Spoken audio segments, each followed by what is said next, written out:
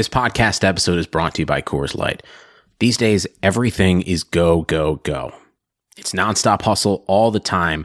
Work, friends, family expect you to be on 24/7. Well, sometimes you just need to reach for a Coors Light because it's made to chill. Coors Light is cold lagered, cold filtered, and cold packaged. It's as crisp and refreshing as the Colorado Rockies. It is literally made to chill. Coors Light is the one I choose when I need to unwind. So when you want to hit reset, reach for the beer that's made to chill. Get Coors Light in the new look delivered straight to your door with Drizzly or Instacart. Celebrate responsibly. Coors Brewing Company, Golden, Colorado.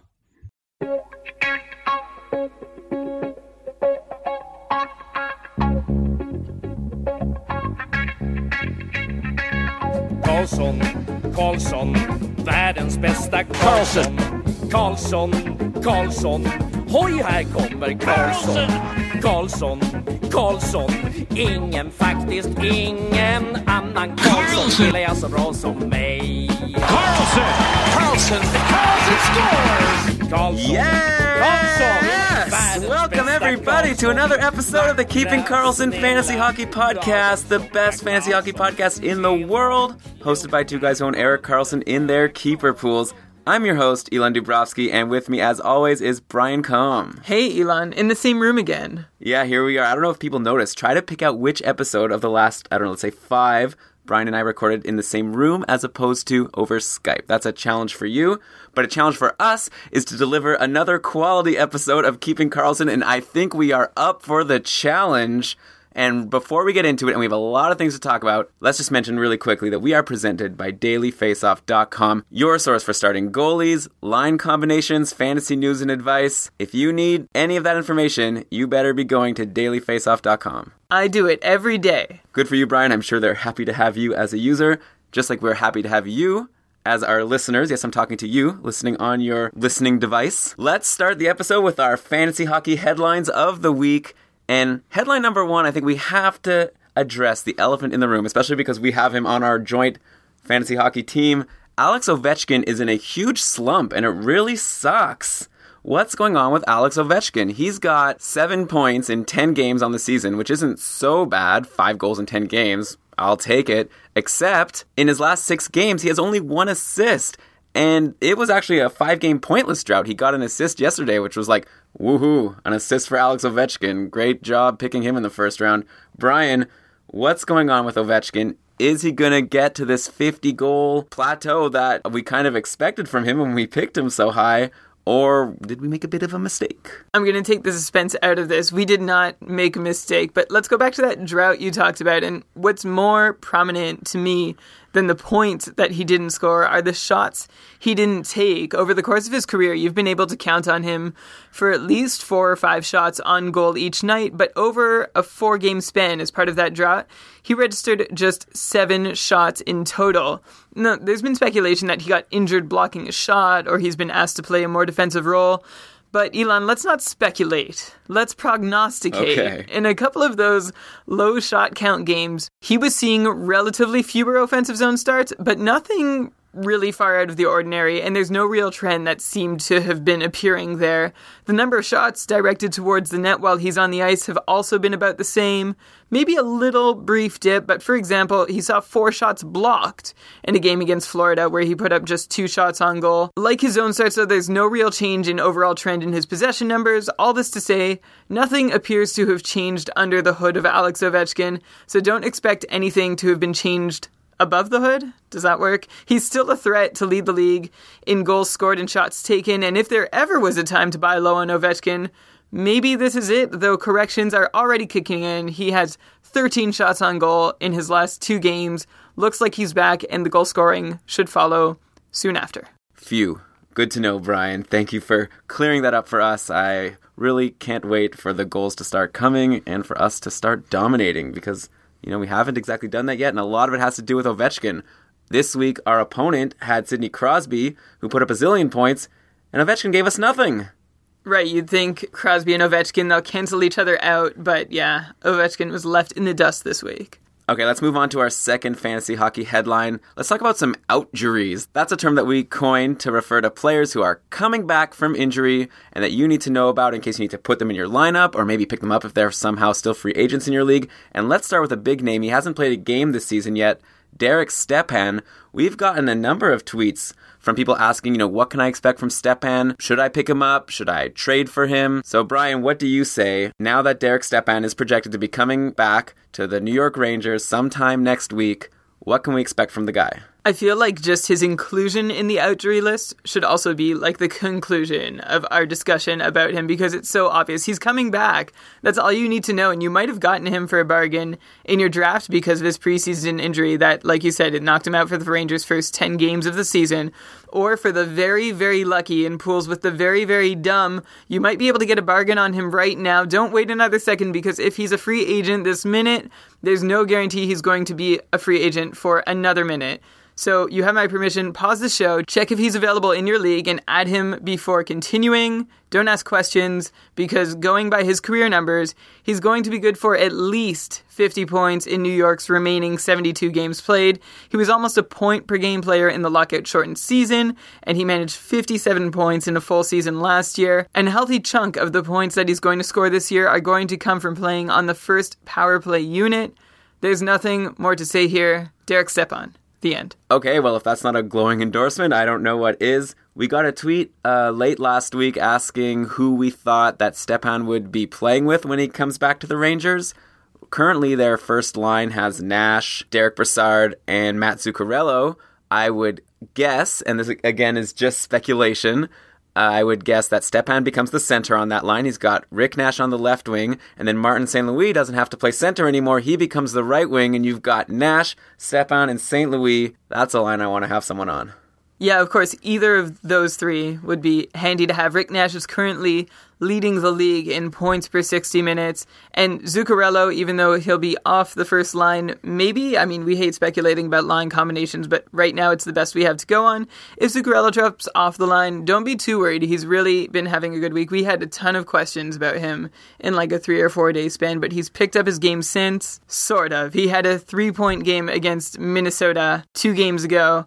He had a goal and 2 assists and 4 shots on goal. There's still, probably some hesitation, but his shooting percentage is low. So for all the people who are worried about Zuccarello, I don't think you need to be so worried. Yeah, he's not going to score 3 points every night, but he's also not going to regularly go on like 3 or 4 game pointless droughts. And also, I should point out that yesterday against Winnipeg, in this game where neither team scored any goals until the shootout, Zuccarello played 4 minutes and 46 seconds of power play time, which was among the top on his team, so he's getting regular power play time. He's on a good line, so Matt Zuccarello might be a good player to buy low on right now. Sure, just keep an eye on that power play time when Stepan comes back. Let's go full circle back to the reason we're talking about the Rangers. Stepan's going to eat into someone's time. Maybe Derek Brassard. He was up to 5.5 minutes on the power play last game.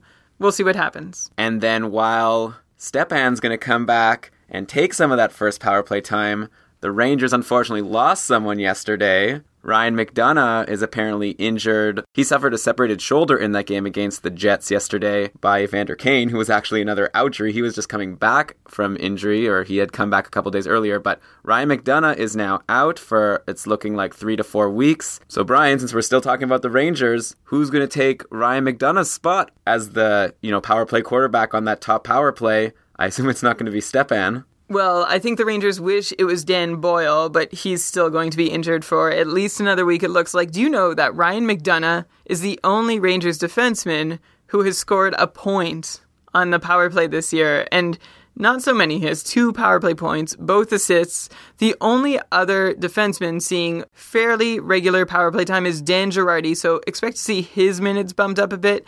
And then if you go down the list, you're looking at probably Matt Hunwick and John Moore. Elon, how do you feel about Matt Hunwick? I feel like you mentioned him on a previous show, and I kind of looked at you like, who the hell is that? Yeah, exactly. And probably expect it to stay that way. Even if you are a religious reader of box scores and stat lines, you really still probably won't get to know that name, especially in the time it takes for Dan Boyle to come back. But I guess he has a bit of a leg up on John Moore because John Moore is currently suspended. So that's kind of a kick in the teeth to the Rangers to have 2 defensemen out, 1 defenseman suspended. So you're looking at, Girardi is maybe your number 2 power play guy, and then you're skipping down to your number 4 or 5 power play guy. I wonder if maybe a forward will step in, but the way the Rangers seem to like to roll their power play units, I'm not sure that'll be the case. Matt Hunwick in the short term, that is not an endorsement to pick him up unless you're desperate in a deep league. Yeah, and Dan Girardi actually isn't that bad to own in general in a league that counts hits and blocked shots. Now, if he's going to potentially have power play time, he does seem like a pretty decent pickup for the next couple of weeks. For years, I've had him or considered having him on my team as a solid peripheral guy, especially, like you said, if your league counts blocks, very valuable, because he'll also have decent plus-minus and throw a few shots on goal every now and then, and hits as well, he seems to be fairly successful in. And for our next outjury, Ryan Callahan came back to the Tampa Bay Lightning on Saturday, scored a goal, and I think that's interesting for a couple of reasons. First of all, Callahan went right to the top line with Steven Stamkos and Valtteri Filppula, which is a great place to be, of course. Also, interestingly, Jonathan Drouin was bumped down to the 4th line in that game. And Drouin, we went a bit Drouin crazy last week, as had everybody, but we did say that you should be careful about what he's going to actually be able to do this season. And he's only been playing 10, 11 minutes per game. He's got 4 points in 7 games so far, though 3 of those points came in his first 3. The last 4 games, he only has 1 assist. Brian, we all know that Jonathan Drouin is a great prospect, and if you're in a keeper league, he's probably someone you want to hold on to. But just for this year, what do you think Drouin's value is? First off, I want to clarify that hype was sort of tongue-in-cheek, okay? I wasn't totally buying into it. Didn't you look at the title of the last podcast? There's the bracketed don't. That's what Anyway, okay. So in a 1-year league, his value it's up in the air right now, actually. If you want to get really excited about a young player and swing for the fences, then of course he's someone you can have on your team. But his ice time has declined sharply. They gave him the reins. They gave him the opportunity. They gave him the line mates, as Elon, you mentioned, and then they gave him the ice time. He was getting, 19, 17, 16 minutes of ice, and now you said that's down to 9 or 10 a game. And the big red flag for me is when I see the way he's been used, if I look at a player usage chart, I see that he's been seeing really sheltered minutes too. 70% of his starts have been in the offensive zone. He's always being put out against weak competition, and with all those advantages, his possession numbers are in the negatives. And that doesn't necessarily mean that he's not going to score points this year, but it does show that maybe he's just not quite up to snuff in the NHL yet. If you have him on your team and you want to be patient, by all means, go ahead and be patient, but I wouldn't hold your breath for anything big to happen over the next week or 2. Would you say if you're in a 1-year league, and again, we're only talking about 1-year leagues here, do you think if you are a Drouin owner, you should sell high right now? And by sell high, I mean sell high on the hype that's maybe still existing before people start to realize that he's not going to do much this season? That's a good question. I think he's probably much more valuable to you in a 1-year league as a trade chip right now than as an actual player for all the reasons we just mentioned. If you can trade him for somebody who will definitely get 50 points for you this year, who's an established goal and assist scorer, then I think by all means you should feel like you have the license to do that, because Drouin, maybe he'll get you 50 points and there'll be 50 really exciting points, but usually that's not a category in fantasy hockey leagues. How exciting the points are. If only. And then I guess let's stick with the Lightning now, because while this one prospect, Jonathan Drouin, isn't putting up the points, another one is Nikita Kucherov. He's been tearing it up lately. He's got 5 goals and 4 assists in his last 5 games. Am I reading that right? Yeah, he's been getting a lot of attention, and we tweeted about him several times over the course of the week. He's breaking out. This is it. And he is capturing everybody's attention. And in all honesty, I wonder if it's because everything is more exciting when a player's last name ends in "ov, especially if you've never heard of him before.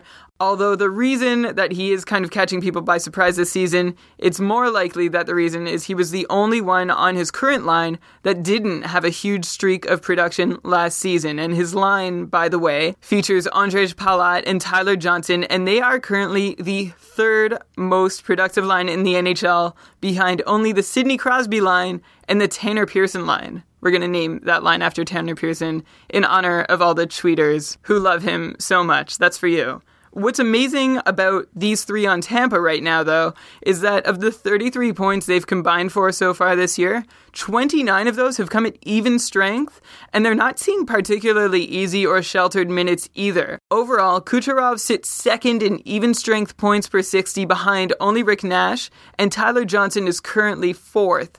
And they each seem to have their little niche, too. It's kind of funny. Kucherov is a shot taker who scores in bunches. Palat is a steady guy who's only going to put up, maybe a shot or two on goal each game, but he will have consistent production over several games. And Tyler Johnson seems to specialize in assists. Here's where I normally put in the bad news. But there really isn't anything glaring about these three. Kucherov and Palat definitely won't continue scoring goals at the same percentage of their shots that they are right now, but all three have semi-reasonable PDOs, so that might be because their on-ice save percentages are low. Their on-ice shooting percentages, they won't be sustained, but they're not going to crash and burn so terribly. You should get one or more of them, if you can, and ride them as long as they keep this up. So you're basically saying that even though Nikita Kucherov has 5 goals and 4 assists in his last 5 games, he's not like a sell-high candidate, like try to get some awesome guy for him. You think he's actually maybe going to be able to not keep up this pace, obviously, but be a really solid player on your team for the rest of the season? Yeah, I'd be willing to wait it out for a while and see what he brings me. And it sounds like I feel like a lot of people would be very reluctant to sell high on him right now. Hang on, I think he's going to be okay. He certainly has enough of a pedigree. This isn't terribly surprising what he's doing right now.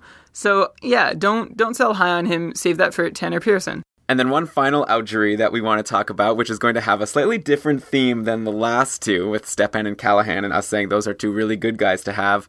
Another recent outjury is Danny Heatley. He finally came off the IR, and it got people very excited because some people had drafted him because they saw that he had been signed by Anaheim and was going to play on that awesome top line with Getzlaf and Perry. Heatley came back, he played 2 games, didn't get any points. Then he's been a healthy scratch since then. So, Brian, what are your thoughts on Danny Heatley? I think we all know what Brian's going to say. Anyone on our Twitter account has been probably having fun seeing Brian fend off all of the people tweeting, asking us if they should pick up Heatley.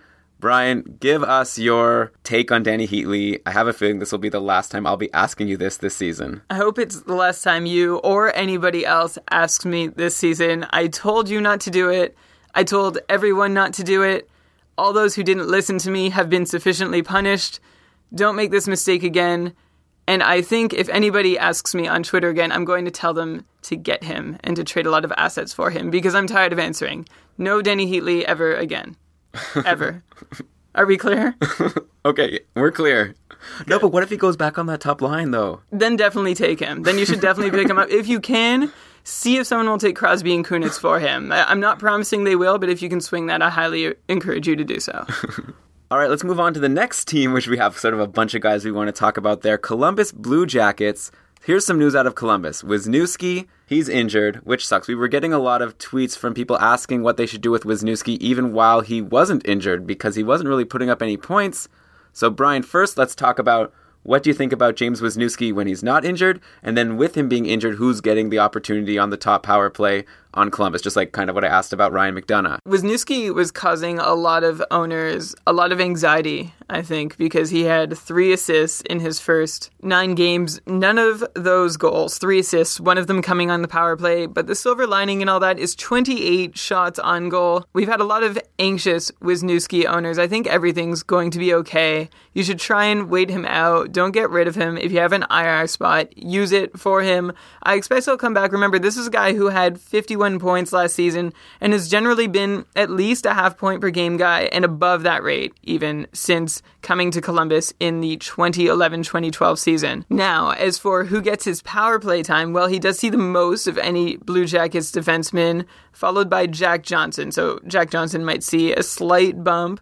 Or maybe he'll stay on that second unit, and instead Tim Eriksson could jump up to the first power play unit. Now, if the name sounds familiar, it's because he was traded from the Flames to the Rangers when the Flames couldn't sign his rights. It was a travesty for Flames fans at the time, but the Flames got a pick that turned into Marcus Granlund, so that's kind of abated. And then the Rangers included Eriksson in a package that went to Columbus in exchange for Rick Nash. All that doesn't matter, though. What matters is that the expectations that people had for him, he hasn't quite met so far. He has just 9 points in 61 career games and only 11 shots on goal in 10 games played so far this season. I wouldn't get my hopes up that he's going to do anything especially productive in the time that Wisniewski's out. And just a funny note, he and David Savard, who is the next greatest share of power play time on the team, combined they have 25 shots. That is still fewer than Wisniewski has alone. All right, so yeah, aside from Jack Johnson, slim pickings for active Columbus Blue Jackets defensemen right now. What about at forward, one player who's another ouchery? Nick Foligno was out for, I guess, only a couple of games. He's back, and he got himself a goal and an assist yesterday against New Jersey. That brings him to 4 goals and 7 assists in 10 games on the season, over a point per game. Is this Nick Foligno guy for real, or is he someone that, if you have, you should sell high on immediately? That's really hard. I picked him up this year on one of my teams, which I resisted doing for a long time last year when he was doing the same thing, but I'm starting to become convinced, but still not fully convinced, because he was given an opportunity several times by the team that drafted him, the Ottawa Senators, to step up and take a more important role in terms of scoring with the team, and he was never quite able to do so. His career high was with Ottawa. It was 47 points in 82 games, and I feel like that's where his value has sort of rested, at about half a point per game, which, as we know, is about my benchmark for the lowest end possible of fantasy relevance. He was playing with Ryan Johansson at one point this season, and I think that might have been a reason for his numbers to go up, but he put up 2 points last game, and it's only one game, so we're not going to read too much into it, but he did it playing alongside Brian Gibbons and Jack Skill, who are both really only playing because of the unbelievable amount of injuries that the Blue Jackets are dealing with right now. Even on the power play, his line mates are Brian Gibbon and Alexander Wenberg more often than they are Ryan Johansson and Scott Hartnell. All this to say, he looks like a decent player. I'm picking him up. I'm going to ride him for a little while. I'm not saying that what he's doing is sustainable, but I am open to the fact that at worst, he probably will be a half point per game player. And in the meantime, until he falls to that rate, anything he does between now and then is gravy for me. And one last thing about Columbus, you were talking about all these injuries that they have. These injuries include Sergei Bobrovsky, and in his place, Curtis McElhinney has been starting, and he's been absolutely abysmal. In 3 games, he has a save percentage of .859 and a goals against average of 4.49, 0 wins. With Bobrovsky potentially still out for at least another week, or maybe, let's say, if he is to be out for another week, would you pick up Curtis McElhinney, or is he just the guy who's going to blow up your goalie stats? Yeah, over his career, which is not a whole lot. He's only started 68 games in 7 years in the league. He has barely stopped more than 90% of the shots he's faced. If you're in a league that needs minimum starts and you're not about to get them, then you probably need him, and he's probably a handy pickup for you. Also, if your league value saves more than it does goals against or wins, then you can also grab him then. But if your league counts save percentage and goals against average, I would be concerned. So grab him if a goalie starting is positive for you. If you don't need to have that goalie starting, you can probably leave him where he is. And the next headline I want to talk about, yes, we are still in the headline section. I don't know if this is the most organized show in terms of I don't even remember what headline number we're on, but next headline, Brian, did you know that James Neal set the franchise record for the Nashville Predators for goals in October? 7 goals. And the previous record was Sergei Krivo-Krasov's 6 goals in the 1998-99 season, which was Nashville's first season. So I'm saying that, one, because it's a fun tidbit, but also might as well ask you, what are your thoughts on James Neal? Do you think that he's going to be able to keep up his points? We talked about this in the preseason. Would he be able to keep up his points that he was putting up in Pittsburgh? I think most of the people were saying no, he's not going to be able to put up the same points. At this point, he's doing pretty well. Like I said, 7 goals so far. Also, while we're on him, we talked recently about Forsberg, and you said that you thought he was a good guy to have. The other guy on that top line is Mike Ribeiro, and we dropped Mike Ribeiro in our league. Mostly your choice to pick up Mikhail Grabovski. So, once again, the questions for you are, what do you think of James Neal, and why did you drop Mike Ribeiro for Mikhail Grabovski, considering that Ribeiro is playing on the line with James Neal where he's scoring all of these goals? Okay, I'm going to start with a non-accusatory question, which was about James Neal setting the franchise record for goals in October in Nashville, which, I don't know how much that counts for, considering the kind of team that Nashville has been since their inception in 1998. So congratulations. They have a new coach. They have a capable scoring player, 7 goals in October. Congratulations to James Neal and the city of Nashville for that achievement. Don't let my sarcasm be misinterpreted, though. He's had a really good year so far. His shooting percentage is a touch high, but it's not too high. He's an early Cy Young candidate in the NHL. He has 7 goals and no assists. Jeff Carter usually takes care of that. And he's putting several shots on goal a game, almost 4 on average. I like James Neal right now. I like him more than I thought I would. Now, as to your fair critique of a move I made for our team, and I will eat crow for it. I just have this faith in Mikhail Grabovski because when he was in Toronto, he just was not being used properly. That was the knock against him. It wasn't that he's not good, it's that his coach wasn't using him in the right spots. He had shown himself to be an offensively talented player before that, way back in Montreal. And when on the ice, possession numbers for him and his teammates were always solid. And that continued in Washington last year and is carried into New York this year. I guess the thing is that he's still not seeing favorable minutes. He's seeing tough minutes. He's being used in a defensive role. And I guess why shouldn't he be? He does a good job playing that way. I have this hope in my heart for him after seeing the way he was treated in Toronto. Not that I've ever been a huge Leafs fan, but it's the same way I was really excited and still am really excited to see Clark MacArthur succeed in Ottawa. It's because these are good players who got a bad rap unfairly and are finally in positions to succeed. I'm hoping Grabovski takes advantage of that opportunity, but in Long Island, he is being used in a fairly defensive capacity, seeing not a ton of minutes. And I guess we're not about to see a bunch of points roll in, but I want to make the point that he could if they let him. Okay, but what about Mike Ribeiro? Do you think that he's going to be able to keep up the pace that he's been producing so far? He's got 3 goals and 5 assists for 8 points in the first 10 games. If you tell me that it's unsustainable, then fine. But to me, it seems like these are pretty reasonable numbers to expect from a guy playing on the top line with a good scorer like James Neal. Okay, yeah, I've been hard on Ribeiro. I've never really liked his style of play, but that's really unfair. I don't think I can back that up. So I'm going to use the rational, objective side of me and say, Elon, I think you've got me here. I think Ribeiro is doing really well on the first line. Again, percentages are a touch high, but nothing concerning. He's on a good line that has good possession numbers, seeing very favorable minutes. And unlike last year in Arizona, where he scored 47 points in 80 games, he's got someone to dish to again. In Dallas, he had Louis Eriksson. In Washington, he had Alex Ovechkin. And in Nashville, he now has James Neal. So perhaps, actually, Mike Ribeiro is an underrated add to your fantasy team that has maybe a bit of a bad reputation, especially coming off of last season. The knock on him that remains with me is he just doesn't take a lot of shots on net. So if he's not getting assists, and it's rare that he gets goals, then he's not doing a whole lot for your team. There's not a whole lot of added value in terms of the peripherals he can offer you.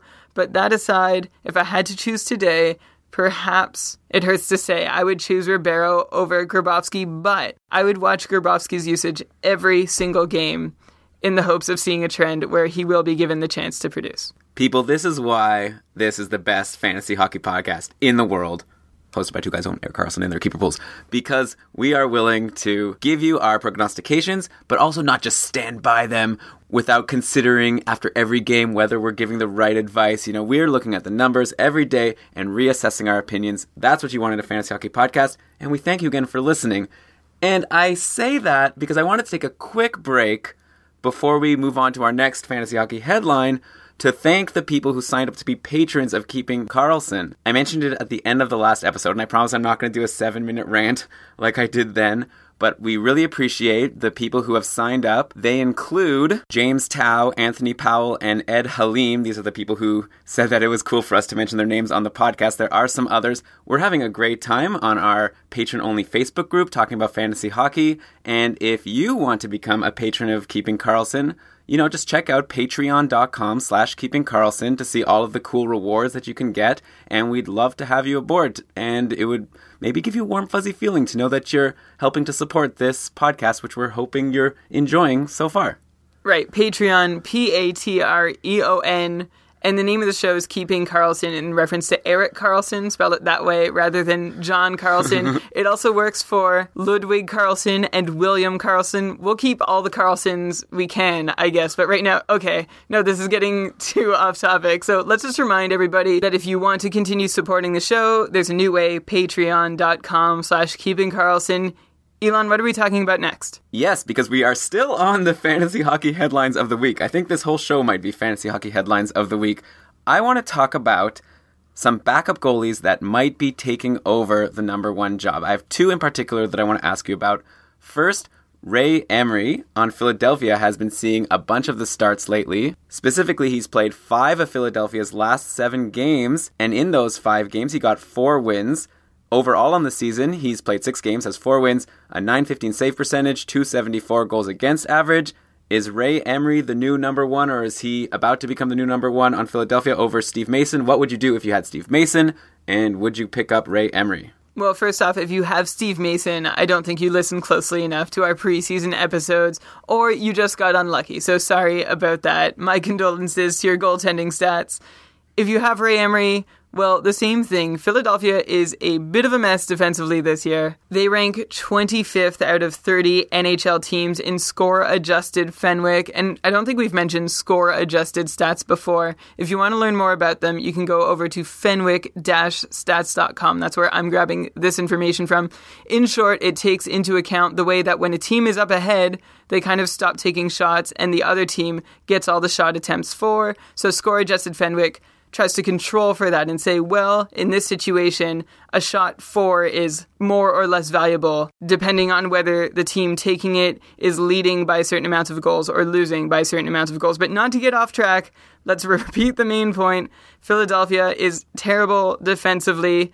They are ranked 23rd out of 30 teams in goals against per game played. That is linked to that Fenwick stat that I referenced earlier for the believers in hockey analytics. It's not looking good for any of their goalies. It doesn't help that Ray Emery or Steve Mason don't really have any of the individual numbers to back themselves up either. And you can say, well, they're a decent goalie on a really bad team. They are below average goalies on a very below average team. I wouldn't want to touch either of them right now. So you're saying that even though Emery has these 4 wins in 6 games and this pretty respectable .915 save percentage this season, you still wouldn't want to take him? No, I wouldn't, because he's a career average .908 save percentage, and he has never, in several different situations, been able to claim the starter's job. I'm not about to start trusting him now. He's only getting older, too. Okay, and the other goalie I wanted to talk about is Chad Johnson on the New York Islanders. There was a stretch, I guess last week now, where he played 3 games in a row. Yaroslav Halak was on the bench, not injured. He got 2 wins out of those 3 games.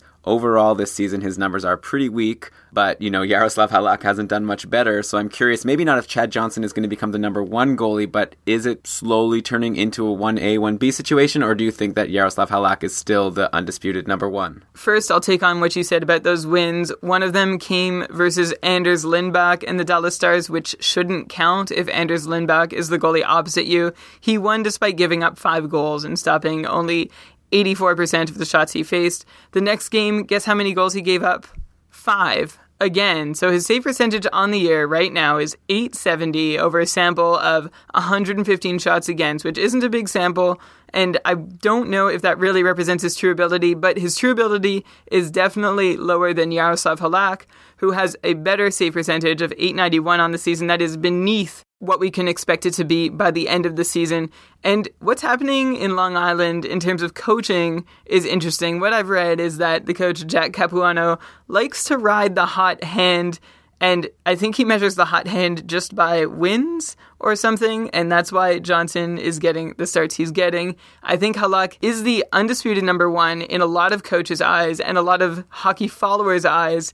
In his own coach's eyes, I don't know if he's there yet, but I think Halak's talent should make up for the quirks of his coach, and he should be seen as the guy who has the hot hand more often than not over the rest of the season. So basically the conclusion of this segment is don't pick up Emery, don't pick up Johnson. Also, you shouldn't have had Mason to begin with, but Halak's okay. Yeah, Halak's okay. And of course, going back to what we were saying about McElhinney, if you need goalie starts, these are all guys you want to consider. If you're really concerned about save percentage and goals against numbers, though, you might want to back away. Okay, well, before we get to the players of note, a little bit of inside baseball for the listeners of Keeping Karlsson. Everything you've heard before now, Brian and I recorded this afternoon, but then we had to stop our recording, and now we're restarting, and it is currently 11 p.m. on Sunday night. And so before we get to the players of note, which will close out the show, Brian, there's a couple of updates since earlier in the episode. We're giving you up-to-the-minute data, even within a single episode. So, Brian, tell the listeners what's changed since we last talked. Okay, let's start with Alex Ovechkin, who we covered earlier in the show, and I swear I said this before, not like it was any piece of particularly genius advice. I think most people probably would have thought that you don't have to worry about him, but in case you weren't sure, he's now put up 4 points against the Arizona Coyotes, a goal and 3 assists. Mind you, it's against Devan Dubnyk on a poor team, but he still did it, and he's going to be fine. We don't have to split hairs about Ovechkin's production. Everything's going to be fine. So I'm happy to be vindicated. Please believe me when we say we were able to manage to make that amazing, incredible prediction before. And also, I mentioned that James Neal was a Cy Young candidate early on at 7 goals and 0 assists. He just got an assist on a Philip Forsberg goal in the game against Vancouver, so that's out the window too. But aside from that, I think we're all good. All right, and with that out of the way, we were talking about goalies before, so Brian, why don't you tell us about another goalie that I know you wanted to talk about this week on the aforementioned team that James Neal just got an assist against? Well, I'm against him in both of my main leagues this week, so I couldn't help but notice that Ryan Miller has won 8 of 9 games so far this year, and so he must be playing like he's on fire, and certainly he's not the middle-of-the-pack goalie that he's been in Buffalo for most of the last 3 years. Unless that's actually exactly what's happening. He's not sporting a terribly impressive even strength save percentage. He's ranked 19th out of 30 goalies that have played 6 or more full games, but he's won 8 of 9 games. So I tried to figure out how Vancouver is helping him win with him putting up such an average number. So their on-ice shot percentage at 5-on-5 is a touch above average. So they're right in the middle of the league in total power play minutes. Their possession numbers are on the right side of 50%, but nothing to write home about. They're providing modest goal support, but not an amount that would guarantee an average goalie wins. He hasn't gotten any younger, entering this year at 34 years old, so none of those explanations are really holding water. So what is going on? Well, I think all you have to do, and it's very simple, is consider that Ryan Miller is no longer playing for the historical levels of awful Buffalo Sabres. He hasn't gotten any better himself, and his team isn't necessarily carrying him to victory, but it's this simple. He's an alright goalie on an alright team that happens to be winning games right now. Much about him is the same in terms of his numbers, except for that W column. Is he going to win 8 out of every 9 games? No. Will he win more than 15 out of every 40 games like he did in Buffalo? Yeah. Will his save percentage really improve to any noteworthy extent? Unlikely, probably not. But he has proven, at the very least, that he's not ready to fall off the goalie cliff just yet, although it'll probably begin to happen sometime during the span of his current contract. But that's not your concern in fantasy hockey, so enjoy it while it lasts, and if you're feeling really brave, sell high on him. You can go to Puckalytics.com, see which goalies have better even strength save percentages over the last few years, and aim for those guys. Okay, well, Brian, it's such a tease. Like, obviously we could go to Puckalytics, but just give us one surprising goalie that's higher than Ryan Miller that you might want to sell high for. Well, so far this year, his numbers are better than all of Ben Bishop, Henrik Lundqvist, Tuukka Rask, Yaroslav Halak, Sergei Bobrovsky, Braden Holtby. And those guys, it's not even like they're just behind Ryan Miller. They are in like the bottom third of goalies when ranked by even strength save percentage. I don't believe they'll all last there very long. In fact, the guys at the top, I'd probably try and stay away from. We're still looking at small sample sizes. I would be happy to swap him out for any of those guys that I just mentioned, and his numbers might make that awfully tempting for any potential trade partner. Okay, and for the next player of note, I know who you're going to talk about, and it actually relates to a tweet we got earlier this week from @TootSelic. He asked, should I drop Kadri to pick up Kucherov? And this was before Nazem Kadri had a couple of really nice games for Toronto over the weekend. We've already talked about Kucherov. He wouldn't have been a bad guy to pick up. But what's up with Nazem Kadri? He had a weak start to the season, but now he's picking it up. What are your thoughts? I don't think it's fair to say that he had a weak start to the season. In terms of production, yes, but I would rather say that his coaching staff had a weak start to the season. Kadri and his new line mate Daniel Winnick are both enjoying playing with their new line mate Phil Kessel, although Kadri was playing with Winnick for a lot of this season, but the third was Lupul. Nothing serious has changed in Kadri's underlying numbers, but as Tyler Bozak knows, Phil Kessel changes everything, and that's not to say that Kadri is riding coattails at all. His fantasy stats have long been strong throughout his arguable misuse by Randy Carlyle, and now that he's getting the chance to put them to different use to proper use, Kadri's production is paying dividends to fantasy owners. Winnick has also been a strong possession guy, playing tough minutes in Anaheim for the last couple seasons, and while he's not about to be the driving force behind any of his team's scoring, he's likely not going to get left too far behind the line mates that are doing it. If the line stays intact for another handful of games, Winnick makes a good add in the vein of Pascal Dupuis or the aforementioned Tyler Bozak. If you have Kadri on your team, congratulations. If he's a free agent in your league right now, I would strongly consider picking him up as long as he continues to be used in the way that he's being used now. Very interesting. I wasn't expecting at the beginning of this season that we'd be talking about Daniel Winnick as an ad a few weeks into the season. But hey, that's how fantasy hockey goes, I guess. You put in the right position and you become valuable. Elon, that is a perfect segue into our lightning round. Do you mind if I get going? Give her. Okay, so let's get started with Devontae Smith-Pelly, who was a beneficiary of being on the right line at the right time. But as far as advice for him goes, we've had a lot of tweets, and my answer has generally been the same. It's been the same advice that I generally gave for Heatley, although not quite so extreme. Devontae Smith-Pelly has never really done something to irk me so much as Danny Heatley has. When Smith-Pelly is playing with Perry and Getzlaf, he's great, but in leagues with limited moves, it's probably not worth adding and dropping him for every 3-game stretch that happens. On his own, there's not a ton of fantasy relevance there at this point. You can probably leave him where he is for now. Yeah, and especially with Pat Maroon back, he really does seem to be doing well on this line, and I guess we say that all the time, and then it changes over in Anaheim. But it does seem that they're happy with Pat Maroon there right now. So barring any injuries, I don't think Smith-Pelly gets a chance on that top line for at least a while. Yeah, it's a revolving door, and I swear I feel like we talk about this every week on the show. It reminds me of the old, who's going to play with Alfredson and Spezza conversations in Ottawa back in those glory days. Okay, so we're in the lightning round. Hit us with another bolt. How about a flyer? Michael Raffl playing on the top line with Jakub Voracek and Claude Giroux. He has 6 goals and 1 assist for 7 points to show for his time alongside those two, one elite scorer and one close to elite scorer. The knock on him last year was that he was moving up and down the depth chart a lot, kind of like Nichushkin was around the same time, and also that his shot totals were consistently low, but he's shown promising signs just over the last few games. He's put 12 on target in his last 3 contests. If you have a rotating spot on your roster where you're constantly moving guys in and out, he might be somebody that you want to move in for the next little while just to see where this goes. And again, I guess he's also in this theme of people benefiting from their line. If Raffl is moved off of the line with Giroux and Voracek, I assume his value goes way down. But for now, he's there, so you might as well try to reap the benefits. Okay, and lastly, one player who kind of fits the same profile for your fantasy team as Michael Raffl is a guy you might want to consider moving into a very fluid lineup spot just to see what will happen is Johnny Gaudreau. As of this recording, he's got a tidy little 3-game point streak going during which he's got a goal and 4 assists for 5 points total. None of them have come on the power play. Keep an eye on his shot on goal totals. He'd put up zeros in the shot column 6 times this season, gotten 1 twice, and topped out at 2, but he's got 14 in his last 3 games played. If that keeps up, there's a fair chance the points will too.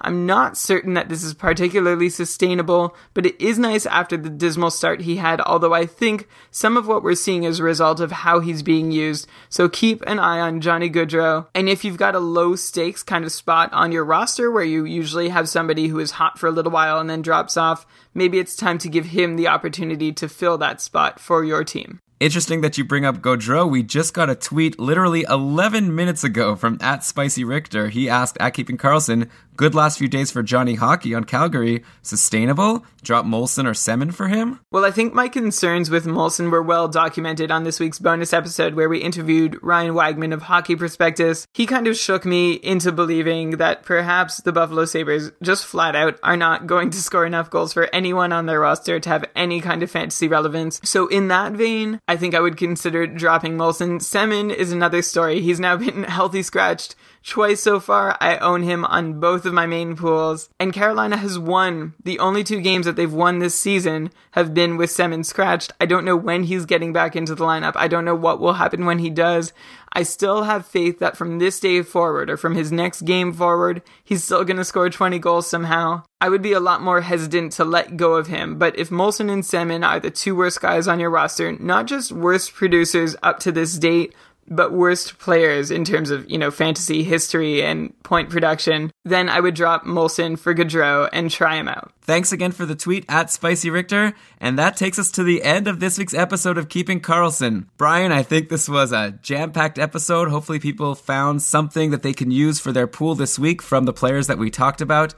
If you think that you found something valuable in this pool, then maybe you might want to return the favor a little bit by going over to iTunes and leaving us a 5-star review. That's a great way to help support the podcast without, giving up the secret of the podcast to the other people in your pool. You could just give us the 5-star review on iTunes, and someone in another country will see it and listen to the show. Yeah, I was just reading some of the reviews, and thank you very much. We are very flattered by the things you're saying. In fact, one of the reviews was written by somebody, I think, who just created an account to write a review, Keeping Karlsson number 3. We appreciate the effort. Yeah, thank you, number 3. Thank you to number 1 and number 2. And to all of our listeners, we appreciate all of the support, and we promise we're going to keep bringing you episodes of Keeping Karlsson as long as you keep listening. But Brian, that's the end of the show, so let's cue that outro music. And why don't you read us the credits? Okay, this episode was supported by the patrons of Keeping Karlsson. You can find out more at patreon.com/keepingkarlsson. We are presented by Daily Faceoff, and the show was researched with help from Daily Faceoff, Puckalytics, War on Ice, Yahoo Sports, and ESPN Fantasy Hockey. Great job this week, Brian, and I can't wait to do this all again next week. Until then, keep on keeping Karlsson.